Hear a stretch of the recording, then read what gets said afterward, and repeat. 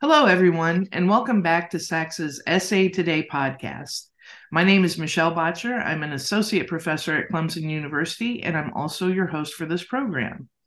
Today, I'm pleased to have Dr. James Conneely, Vice President of Student Affairs at the University of North Georgia, and Michelle Eaton, Executive Director for Student Retention and Success, also at the University of North Georgia. Thanks for being the guest, our guest, my guest, the guest today. I appreciate you joining the podcast. Thank you. Yeah, thank you for having us. So, Jim and Michelle, before we get into your work and career, can you tell listeners a little bit about who you are outside of work? Hobbies, things you're reading, watching, listening to? And Dr. Conneely, if you'll start. Sure. Oh, that's out of work. A couple things. One, I have two beautiful granddaughters that we try to spend time with. They live about 15 miles away. That's one of the reasons we came to Georgia. For fun, I fly. I'm a private pilot. I also fly search and rescue for the Civil Air Patrol, and it keeps me pretty happy. So engaged outside the university, and I do consulting in higher education. So those are some of the things that keep me happy. But the family time is what I try to do, but that gets hard. Sure. All right, Michelle, how about you? Yeah, so I don't have much free time, and I say that because I'm currently in the writing stages of my dissertation. So research is what I do for fun. But I do have five children outside of work, and we live on a little mini farm, and we just recently acquired two emus. So we have cows, chickens, emus, a pig, and a turkey. And so that's a lot of fun. And that's where I get my therapy outside with the animals and my children. Wonderful. How about a little bit about your journey? We'll shift now to the work, your journey into student affairs. And Michelle, if you would start. Sure. Thanks, Michelle. I started within admissions. So I began my career in undergraduate admissions not long after I graduated with my undergraduate degree. And throughout working here, I completed my master's and then, of course, started my doctoral program. And through that journey, I realized that my passion is really in student retention and success. So I have been within enrollment management, really trying to manage our continuing student populations and retention of those students by creating programs and strategies for them to succeed. And through this endeavor, Dr. Conneely and I started an office called the Office for Student Retention and Success here at the University of North Georgia. And we work really closely with our academic affairs colleagues to develop and do a lot of research around programs and initiatives and interventions to help students be retained and persist from semester to semester. And we'll talk a little bit more about that today. Wonderful. And Jim, how about you? I've been in higher ed over 40 years. Obviously, I've had a great career, very involved with the SACSA, obviously, the SACSA organization. Really started out as a hall director and worked my way up all the way. Been a VP for student affairs and enrollment at two different institutions, been president of two different universities, one all female Catholic university, one a regional state college. So it's been a good career, but I guess the biggest thing for me, and Michelle, notice is really working with the young professionals, trying to help young professionals develop as we work with the students. And we'll talk a little bit more about that later, but it's really been a passion of mine. I did take a year off and served as superintendent of Catholic schools and realized that was not my passion. And but it's been a wonderful ride, and we'll see where it goes from here. You say you took a year off. I bet it didn't feel like a year off the whole time. So 15 schools in 50 counties. wow. Okay. Well, we're glad you're back on this side of education. One last question before we kind of get to the topic of the day. We always talk about how small student affairs is. And so I think it's always interesting if listeners can hear who were some key figures in your experiences, because they may have some of those same connections, and it just kind of helps us feel like a little closer community. So would you each share who have been some of those people for you? in and around student affairs in higher education? For me, it's been real. I've been really blessed. Every institution I worked at, obviously you have your challenges, but I remember all the way back when as a hall director at Northern Iowa, Bob Hartman, who was my supervisor, great, really got me off into the profession in a great way. Ron Taylor, Emory University, who I still keep in contact with, taught me a lot about leadership, a lot about managing people, and Janetta Cross Brazil and Lyle Gahn at University of Arkansas. Grow 8 excellent professionals, give me a lot of feedback, and Janetta give me words of wisdom that I take to this day. Francis Lucas Toucher, at EKU, great colleagues. And along the way, you have great mentors and supervisors. But one of the things that it really helped me is the staff I've had the privilege of working with. I've been really blessed to have some talented people. Claire Good, Dr. Claire Good, Dr. Mike Regal. Here I have Allison Paul, Dr. John Delaney, obviously Michelle Eaton and others. But that's been really a blessing because no matter what goes up above you in the politics, if you have a good staff and people who are really dedicated to what they're doing, it makes your job a lot easier. It makes your job more enjoyable. And Michelle Botchin, as you know, I really love mentoring young professionals. And I think I lost count of 35 of undergraduate students that have gone into higher education that I feel like I had at least a small part of that. Great. Thank you for that. How about you, Michelle? Yeah, for me, besides my supervisor that's on the call today, Dr. Conneely is definitely serves as a very valuable mentor to me and has brought me where I am today. I also definitely think about the chair of my master's thesis that still serves as my mentor today, and that's Dr. Stephanie Foote. She's a vice president at the Gardner Institute, and she has expansive knowledge on student development theory, student transition, experiential pedagogy, but beyond her amazing portfolio, she is one of the most genuine, generous higher education professionals that I have ever met to date. And this other person doesn't know who I am, but she serves as a big mentor in my life of Dr. Brown McNair. And I admire her so much and constantly go back to her research on transformation, student success, diversity, equity, and inclusion. She always gives such honest feedback and doesn't fear holding hard conversations. So I learn a lot about that from her, especially now in the post-pandemic era and in this time of racial healing that we're currently in. Great. Well, thank you all for that, for setting the stage for us. Let's talk a little bit about if you could each, and you touched on this already a little bit, but if there are things you might want to add related to your background to the work on this model. So how did the two of you start to have these conversations, and how did you decide to build the work? Well, when I came to University of North Georgia 5 years ago, Michelle let me know that I was chair of the Student Success Task Force, which I didn't know for the first 3 months. And one of my first questions was, how do we define student success? I think as people realize, we have 3,400 institutions of higher education in this country, and probably everyone has a different definition, even on your individual campuses. So we really needed a framework on how we're going to look at student success at the University of North Georgia and in the larger as well, because again, it's defined in so many different ways. And part of it too, and one of the things that Michelle and I are very passionate about is, if you look at the journey that a student takes from the time they're recruited to the time they graduate, it should be a seamless journey. It should be a journey that the handoffs are very clean, so students don't fall between the cracks.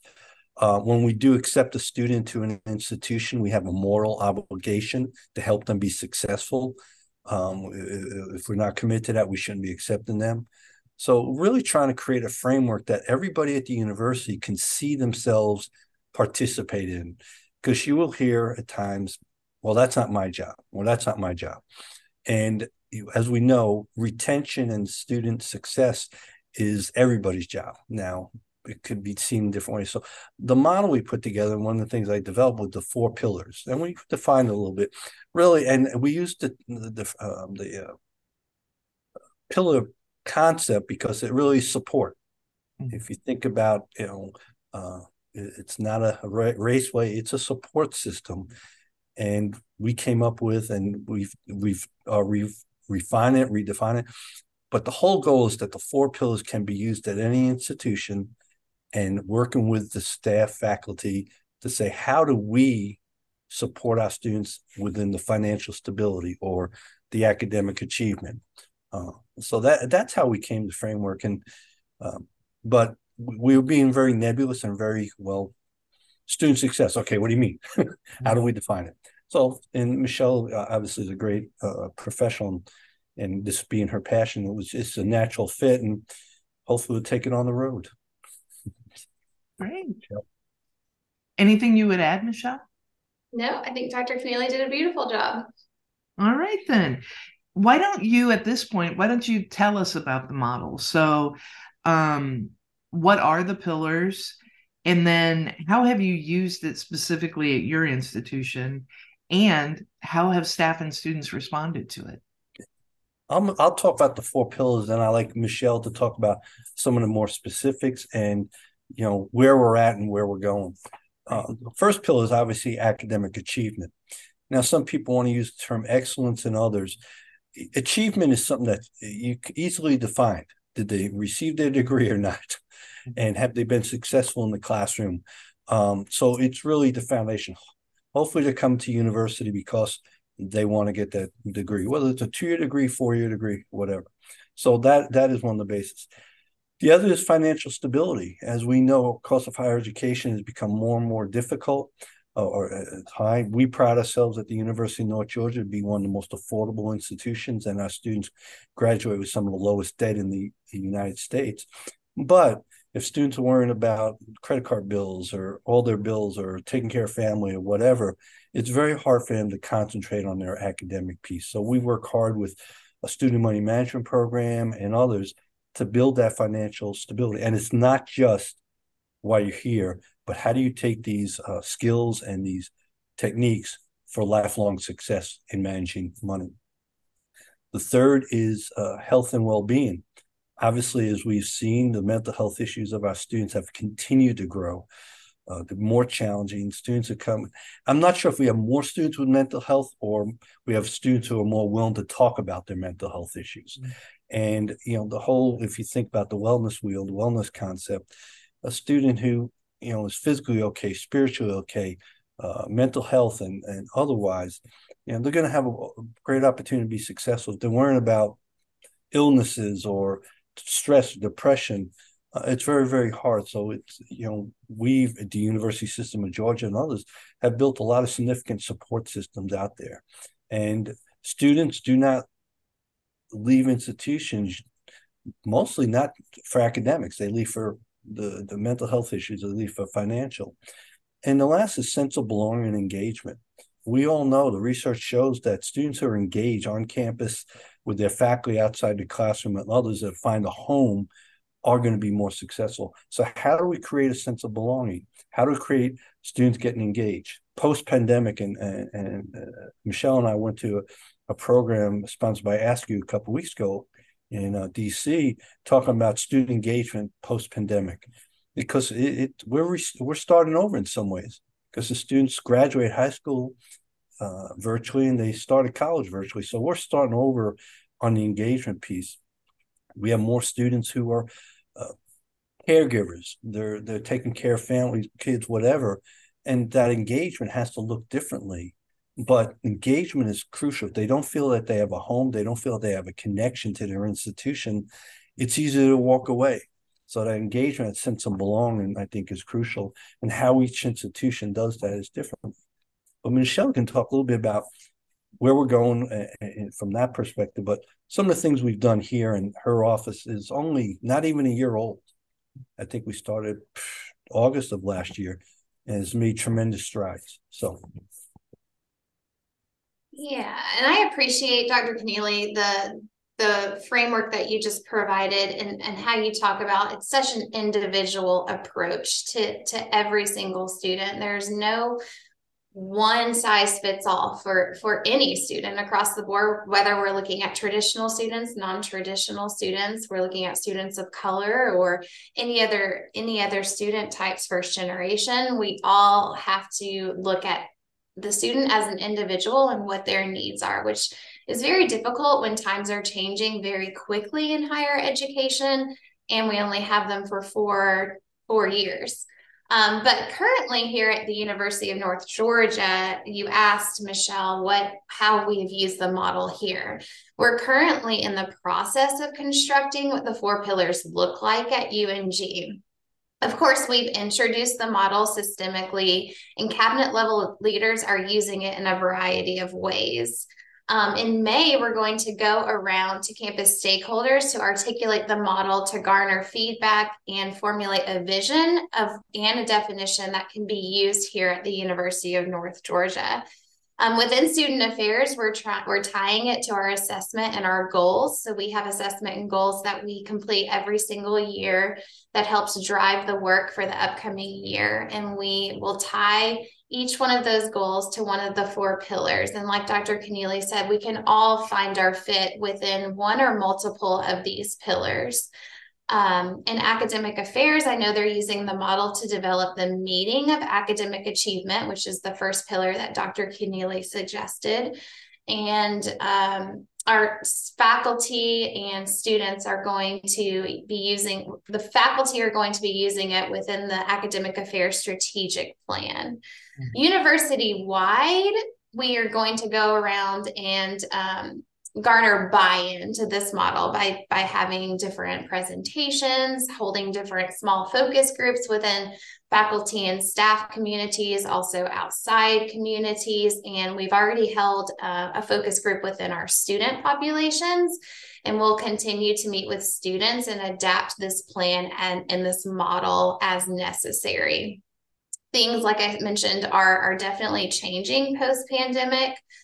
We learned a lot about our upcoming students and what they might be struggling with at the Ask You Retention Symposium. But for this model specifically, student vision is our top priority. So if students cannot buy into this model, then we know that we're not approaching this correctly.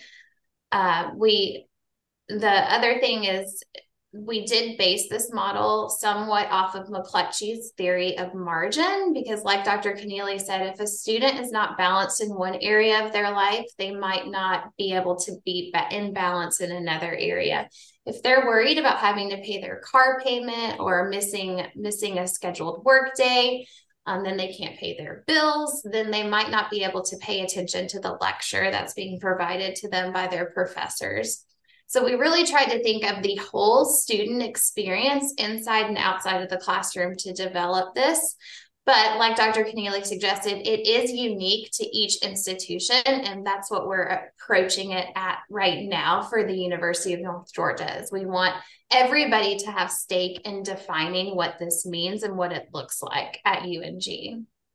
One of the things that we talked about, obviously student affairs, academic affairs were partnership in terms of student success. And that's the traditional normal way. People look at how do we work together? Academic affairs does the formal curriculum. We do the formative curriculum. But this model, we want to be able to give the person in the bursar's office, how they play a role.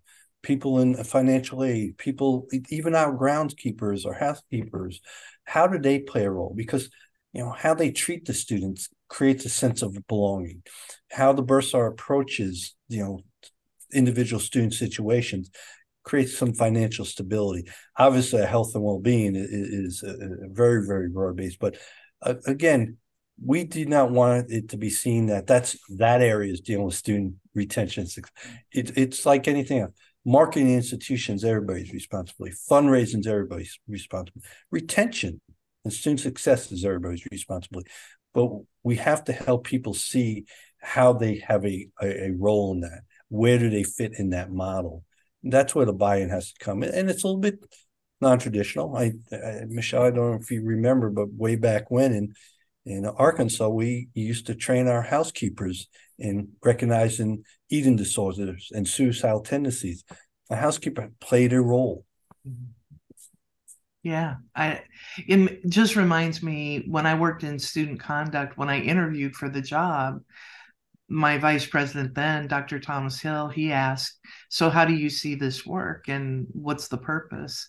And I said to him, every conduct meeting is a retention effort, either hopefully retaining the student in front of you or retaining the students around that student. So yeah, that it makes a lot of sense. And it does sort of feed into all of your pillars, feed into one another. So I appreciate the vision as you've crafted this, and I appreciate that you're in your first year and you're about to have those conversations about getting some feedback and reaching out more broadly to the university. Have there been things you've had to adapt or changes you've made along the way or lessons learned that somebody at another institution who's like, yeah, we want to replicate that on our campus, some advice that you might give based on what you've seen so far? I think one thing that is phraseology. I'll go back to the academic achievement versus maybe academic excellence. The words are crafted with very specific ideas in mind. But again, how do you link it to your strategic plan, whether it's an academic strategic plan, university strategic plan?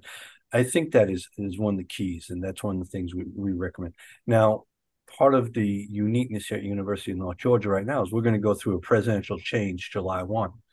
And we'll share this model with the new president when they are announced. But as we all realize, when you do have a presidential change, priorities may be adapted. But we're here to help students be successful. Every institution has it. How you do it is going to vary. So I think for us, as we talk to other institutions, the reason it's broad enough is because even a small private religious-based institution can fit their areas into this. The sense of belonging and engagement for a religiously based institution could look very differently than us as a regional comprehensive institution. The academic achievement may be a little bit more consistent across all types. School that's mostly online learning, how do they engage students? How do you create that sense of belonging? It's going to be very different than what we do. So again, we didn't want to be so prescriptive. And one of the things that Michelle mentioned that we're going to work with, we're going to do a workshop with student affairs directors and each pillar, and we'll put them in small groups to say, okay, how do you see your area, whether career services, whatever, to fit into? How do you support this pillar? What foundational stuff do you do? And I think that's what institutions have to look at is there's no one size fits all. There's no silver bullet. It's hard work that's based on the values of the institution, based on the goals of the institution, based on the realities of the institution, financially, politically, otherwise. And I'll add to that because I think the biggest thing I've learned from this, as with any change, is it takes time to create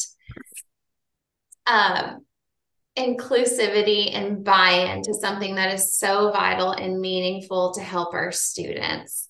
I think moving slow for me and Dr. Conneely is not very natural, but if we move slow and help people to understand their fit in the model versus pushing it on them, that they will be more able to recognize where they fit into the model, and how this does embrace our students and their unique needs. And we've said this throughout the podcast today. If we ask every single higher education professional how they define student success, we would probably get a million different answers. And it's so subjective based on who you're asking and in what context. But defining these pillars has allowed us to pay careful attention to the articulation of each pillar and how each pillar leads to or supports student success. So it's not only defining what those look like based on literature review and best practices, but it's also how the pillar will support the student. now, in the short term and in the long term. And I think the other thing is change requires curiosity. And this model does allow us as practitioners to be curious. And that's a good thing to do as we explore the students that we serve. Let's become curious about who they are. Let's learn who they are today. It does look different today than it did 5-10 years ago. A lot of things are happening with post-pandemic that we expected to happen 5 to 10 years from now, but it's already happening, like the enrollment declines and the enrollment shifts, and the diversity shifts and this transfer decline. They're all here now. But how do we recognize how these pillars with each institution of higher education can provide resources to enhance a student's overall experience, whether that's inside the classroom and outside the classroom, but absolutely for both. And there's a pragmatic, Yes. obviously, the resources, budgets. It really provides a framework on where are we going to put our resources? Does it match up with our retention initiatives? Does it match up with our student success initiatives? Because we don't have enough resources just to do everything. So it really does. Secondly, as Michelle mentioned, there is an enrollment. The enrollment cliff is coming. It's here. So it's 8 times more expensive to re-recruit a student than to retain a student. So there's some very pragmatic pieces besides, obviously, the moral obligation we have to help students be successful. It's a model that can be helpful for an institution to aim their resources for the maximum return on investment. Mm-hmm. I don't know, Michelle, if it would be helpful to you. I could share real quickly the visual that we're using for 4 pillars. Well, let me. Yeah. I'm not the tech whiz here. Oh, hostess, I can't screen share. There you go. Okay. Let's see what. All right, give me a second here. And while you're pulling it up, if you can send it to me electronically, I'll post, if you're comfortable sharing it as like an attachment, I'll post it when I post the episode so people have access to it. Okay, let me. All right, how do I get to my main screen? Okay.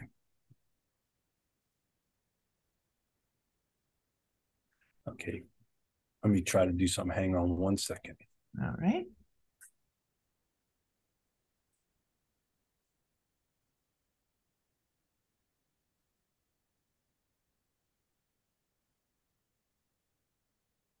I popped it in the chat. Oh, yep, I got it. Thank you. Oh, okay, you got it. Here's I do have it now. Okay. But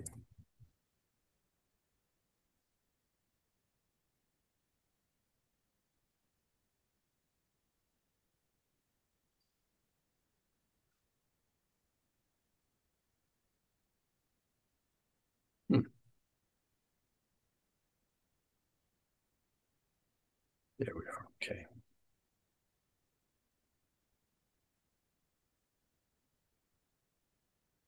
Does that come on? Yeah, it's there. Perfect. Well, that's how we look at it. And I give credit to my youngest daughter for the graphics. Okay. All right. So, all right. Thanks. Yeah, thanks for sharing that. And again, I think visualizing the work, we all do it in a different way, but actually being able to see it and pull those pieces together,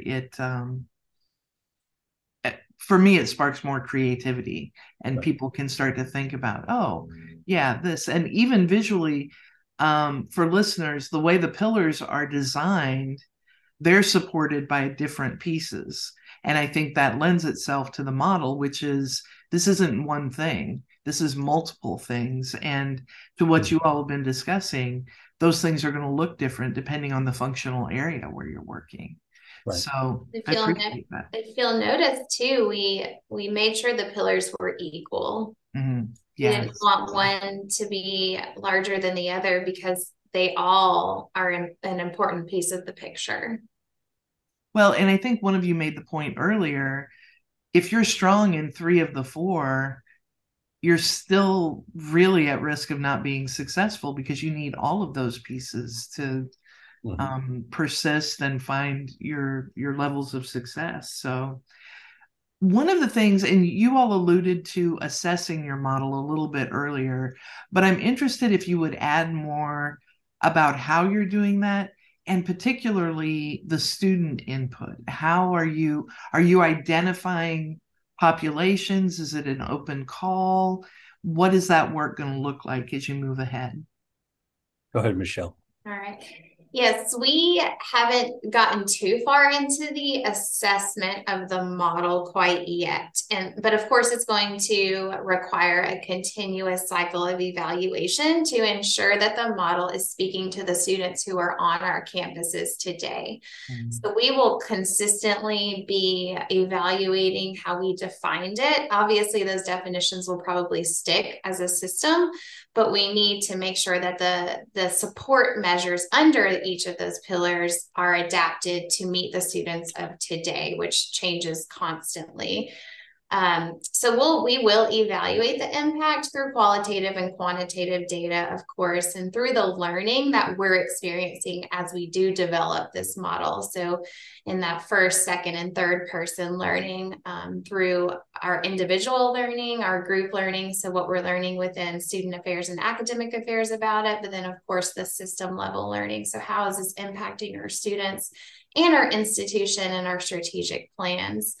And that will hopefully lead to bridging gaps in our current student success model, which is somewhat siloed, and it'll create opportunities to make an impact on our students and our university. You asked about the student focus groups. We have currently held one student focus group, and the purpose of that focus group was really to help the students have a voice in what student success is defined as. So it was an open call. We sent an email to all 18,000 of our students and left flyers on different postings in all of the buildings. And we ended up having about 20 students attend that focus group. It was a virtual focus group, and we did have it led by one of our student workers, so that we were our approach is that we hoped that the students who attended the focus group would be a lot more willing to share with a peer versus an administrator. So we did ask how they would define student success. What are resources that they wish they knew about sooner? What would they call student success? Many of them identified the verbiage student success as an administrative word. While we thought that maybe they would catch on to that phrase pretty easy, and that they would think, oh, that's to help me be a better student. But unfortunately, they did not feel that way. So we're coming up with things of how we can define that, so students know exactly what the phrase means and how they can be in tune with that themselves. But it was an open call. We had students from all different types of backgrounds. We had non-traditional students, first-generation students. So that was really helpful to hear their perspectives and how their needs are very different than our non-traditional students, which we know. But hearing from these student narratives and these unheard voices that we hadn't heard from before, we weren't looking for top leaders at the organization. We were looking for students who we don't hear from often. And we ended up getting a lot of those students in the room. So it was super genuine and helpful for us to help respond to this question of what is student success at UNG. Part of it too, as you asked about assessment, yeah, obviously you track graduation rates, retention rates, but as we've redefined our withdrawal process, it's more intentional. Michelle and some others have worked at really analyze on an annual, not even a semesterly basis, why are students leaving? You know, it's very easy when a student withdraws, I can't afford it, whatever. We have a care team, we have our BIT team, behavioral intervention team, really looking at the data on why students are withdrawing from the university to hopefully see where are we missing, what are we doing. But that is part of the assessment. Obviously, we want to retain students and we want to help them graduate, but you can't do that if you don't understand the reasons why. And the days of letting students just depart without any intervention is gone. It's easier that way, especially post-pandemic when they didn't have to see anybody and they could just withdraw from the institution. This requires a little bit more intervention.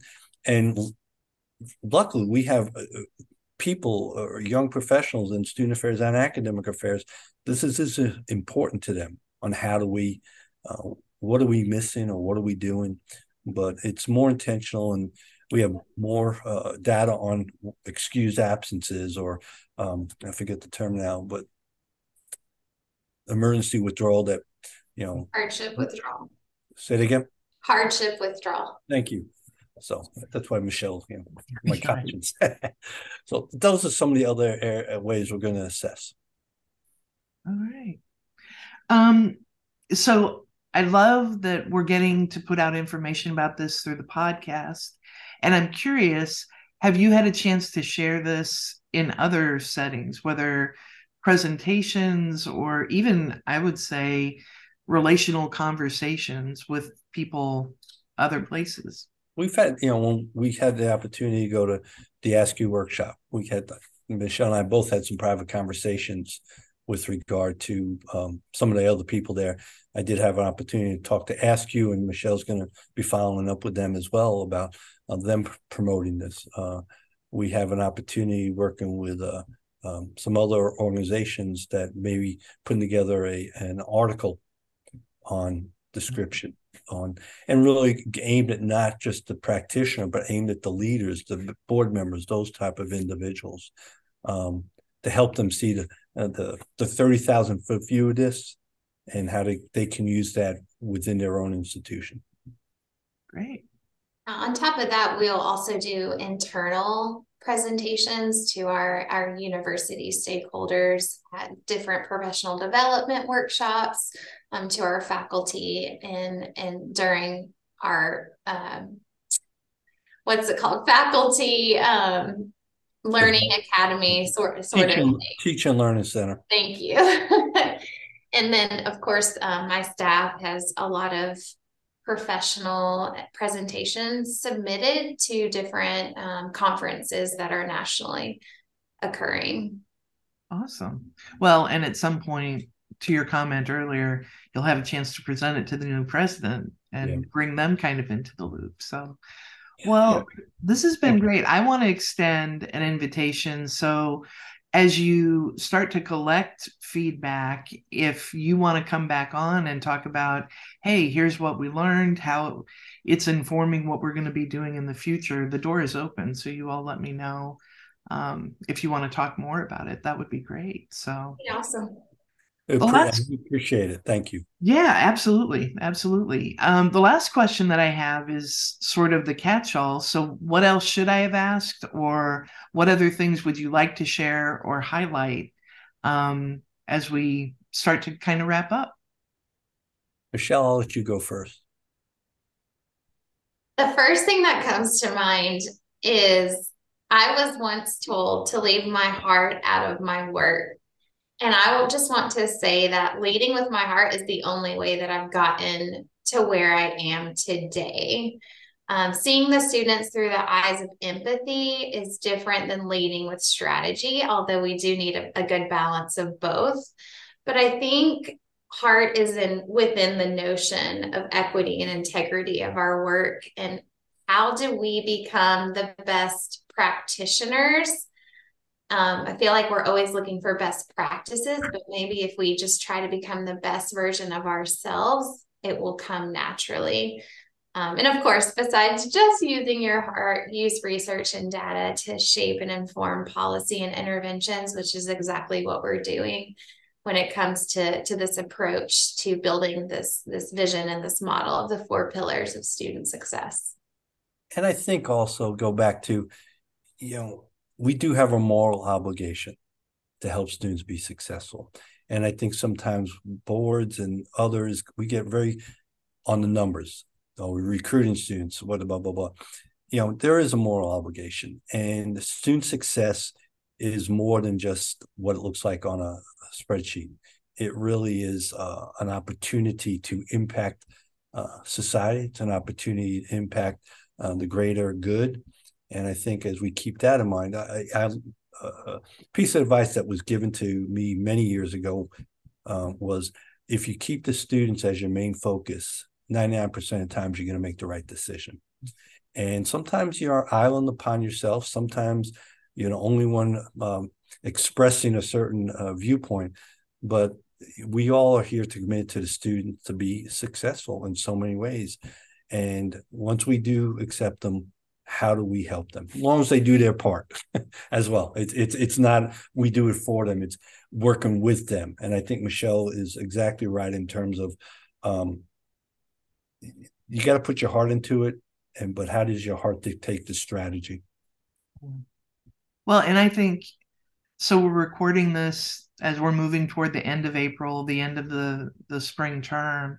I think it's important to remember that, because we do get worn down and sort of trying to check off boxes and respond to email, but to be reminded about the heart, about the moral obligation, that the humanity of the work that we do.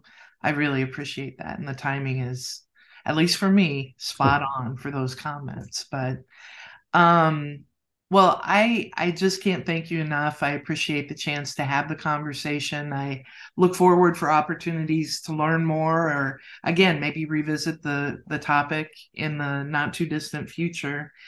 Kind of on the note of your last comments, my last question for you is, what's something that's giving you hope right now? If that's in the work, beyond the work, what's your hoped for thing? Michelle and I talked about that just this morning over coffee. I guess for me, and I'm in a different point of my career, obviously, than Michelle. The hope for me is the dedication of the young professional. I don't care if you're in student affairs, academic affairs, the young professionals that have chosen higher education. That's hopeful. There's ebbs and flows in higher education. We were doing budget cuts 10, 15 years ago. We were doing, it wasn't the pandemic, it was something else. So there's ebbs and flows. But looking at the young professionals who are truly committed, truly embrace what we're trying to accomplish in the bigger picture, with the caveat that they're looking at it from a more innovative, creative way. How do we use today's technology? How do we use innovative programs? That's to me is hopeful, because again, being in this for over 40 years, I remember when we didn't have email. So, and how these young professionals are using that. The other thing I think to me that is very hopeful is there's a desire for a greater sense of balance within our higher education community. Mm-hmm. It's not everybody's just working themselves to death. A greater balance, and I think that's something that is healthy for our profession. I think that's something that's healthy for individuals, and I'm really glad to see where it's going from that perspective. When I do eventually hang it up, I feel very confident that the work of student affairs professionals will continue, and because we are equal partners with our academic colleagues, we have to remember that. Right. I like your notion, Dr. Conneely, of balance. And I think we need to discover as leaders how we lead our staff to achieving balance. Mm-hmm. It's like Michelle mentioned earlier, we are in a situation where we could be easily burnt out. Higher education is a challenging career to be in right now. But how can we as leaders of this institution help people to maintain that balance? So that spoke to me. The other thing that brings me hope is just walking around campus and seeing our students in a different light than behind the numbers that I look at all the time. Seeing them smile, seeing them have hope. Of course, you run into some students that might be having a challenge at that moment, but being able to sit down with them and have a discussion to bring them hope and have them have a greater mindset towards their future is also helpful. And I feel a high level of gratitude to work for a institution that does give students the opportunity to have to get an education.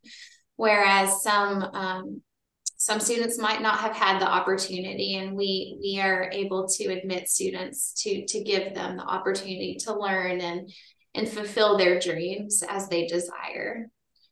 And I just want to see the future of higher education change, so that I can see my children come to the higher education that I want it to be.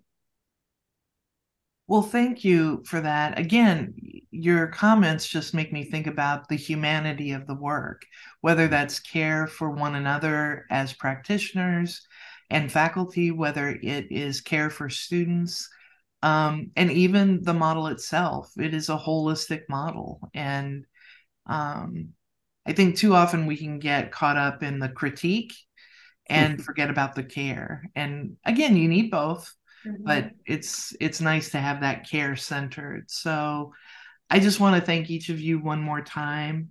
Jim Conneely and Michelle Eaton, it has been wonderful talking with you this morning, and I really enjoyed the conversation. So thank you for your time. Thank you, and good luck to the rest of the year. Absolutely. Thank you. All right. Today's Essay Today podcast is brought to you by SACSA, and we thank them for their support.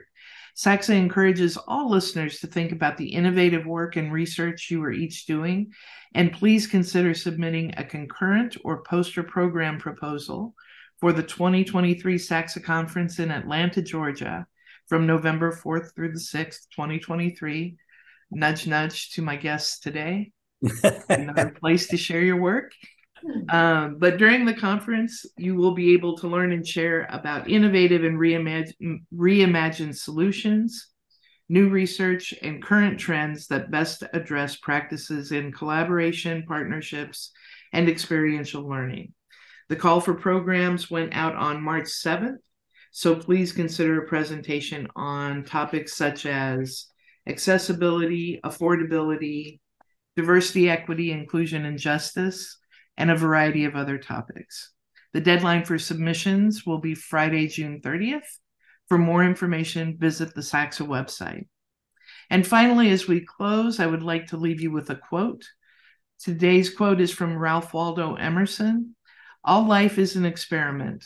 The more experiments you make, the better. Thanks to each of you for listening. Again, my name is Michelle Botcher, and it has been a pleasure to host this episode. Have a beautiful day.